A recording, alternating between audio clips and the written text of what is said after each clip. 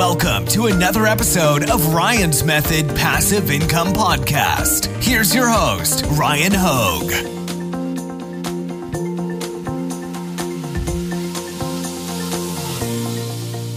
Hey, what's up guys? Short video today, but I found this cool new free keyword research tool that I want to show you in this video. It's very straightforward, very easy to use.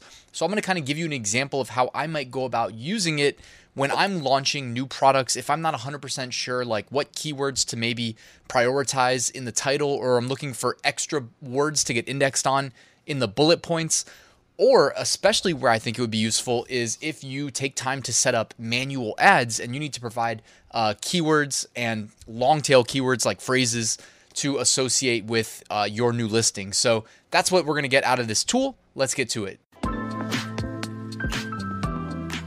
So guys, this is how I may go about using the tool. I'll probably start with Pretty Merch Pro Plus just to find a trending niche, right? So how about this Oktoberfest shirt? And just a reminder too, Pretty Merch Pro Plus gives us a keyword analysis. So it gives us 1-word, 2-word, and 3-word phrases when there are applicable phrases to use. But in this case, okay, Oktoberfest shirts are trending. So I'm going to come on over to Keyword Sheeter, Sheeter. And I do believe that is meant to be funny, like a play on words. But you can come here. I'll link to it in the description. You don't need to register an account. You don't need to do anything. You don't need to pay. There is a paid version, but I've never used it. And you can come straight to the tool and just type in, Oktoberfest shirt. Now, if you don't put the word shirt, you're going to get a lot of additional, like it's much more open-ended, right? You're going to get a lot of less targeted phrases. But by putting the word shirt, it's going to kind of refine, and it's not perfect. Like it's going to also still get some, unrelated to shirt phrases for us, but by putting shirt, it's going to refine it more and reduce a lot of the clutter. But if I just want to sell something related to Oktoberfest, like, Oktoberfest products or something, then you can just say Oktoberfest and hit start. But what I did is I typed in Oktoberfest shirt. I will zoom in. I'm going to click start sheeting. And you can see that it just goes, and I believe it pulls from Google's autocomplete to get all of these suggestions. Okay, so it's basically doing the data mining for us. And when people ask me about how to find keywords and whatnot, I typically just say go straight to Google or Amazon and use the autocomplete from the search function. Now, if you can go and have this tool expedite that process for you, why not, right? Especially when it's free.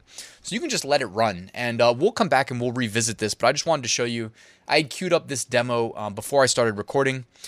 And again, just went to Pretty Merch Pro Plus, found, a trending shirt that says coolest pumpkin in the patch. By the way, I love that font that they used.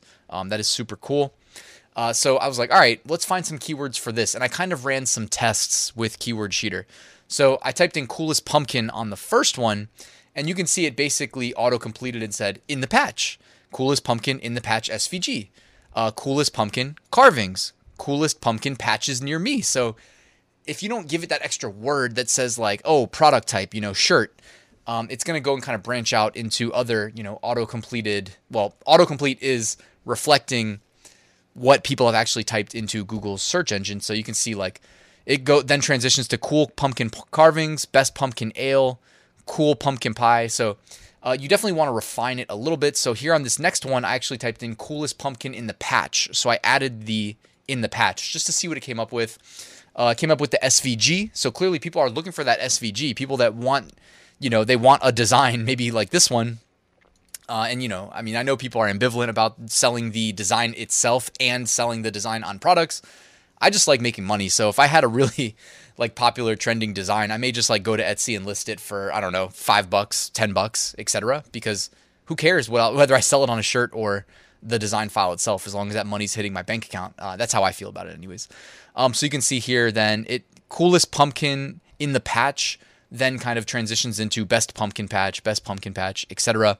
So there isn't always like some great hidden keywords that we will, if we use the right tool or if we pay for the right upgrade, all of a sudden stumble upon. Like sometimes we sell a shirt that says coolest pumpkin in the patch, and the most relevant keywords are coolest pumpkin in the patch. Like sometimes it is that simple, So here I typed in pumpkin shirt, all right, just to really cast a broad, wide net.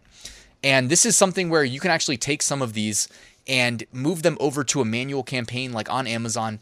And just because they're so broad, maybe low bids is what I'm thinking. Like, you don't need to spend a lot of money on pumpkin shirt because, you do have what's technically a pumpkin shirt, but this may not be what someone is looking for. They may want like a pumpkin themed like shirt costume with just the jack-o'-lantern face on it or something. You know what I mean? They could want something completely different.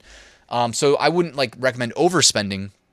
I'd say the coolest pumpkin in the patch as a sub niche of, pumpkin shirts or Halloween shirts is validated as a niche, and you can use Pretty Merch Pro Plus to kind of refine and do that research and expedite it to see that, hey, there is demand in this niche. Or I think you can actually pay for Keyword Sheeter, and it looks like if you pay $90 a month, $90 a month, they'll give you search volume for 30,000 words per day. So that's actually pretty crazy. Or actually, it looks like you get search volume for $49 a month here too. I mean, I'm not planning on upgrading. I'm just trying to tell you guys that it's there. So anyways, pumpkin shirt.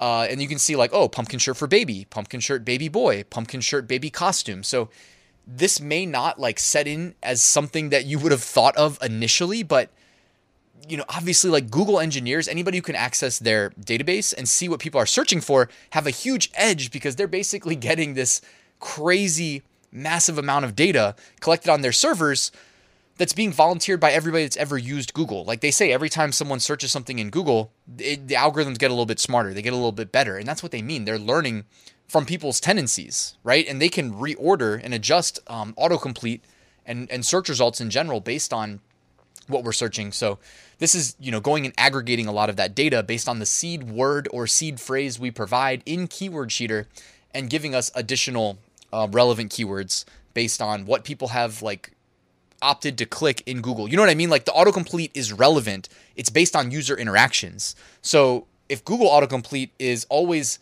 adjusting itself to be better based on end user interactions, and this is grabbing and aggregating all the information from Google's autocomplete, it is pretty relevant information. But of course, like I just wanted to illustrate there, it's not perfect. You can definitely see a shift in the results based on what information you provide as the seed.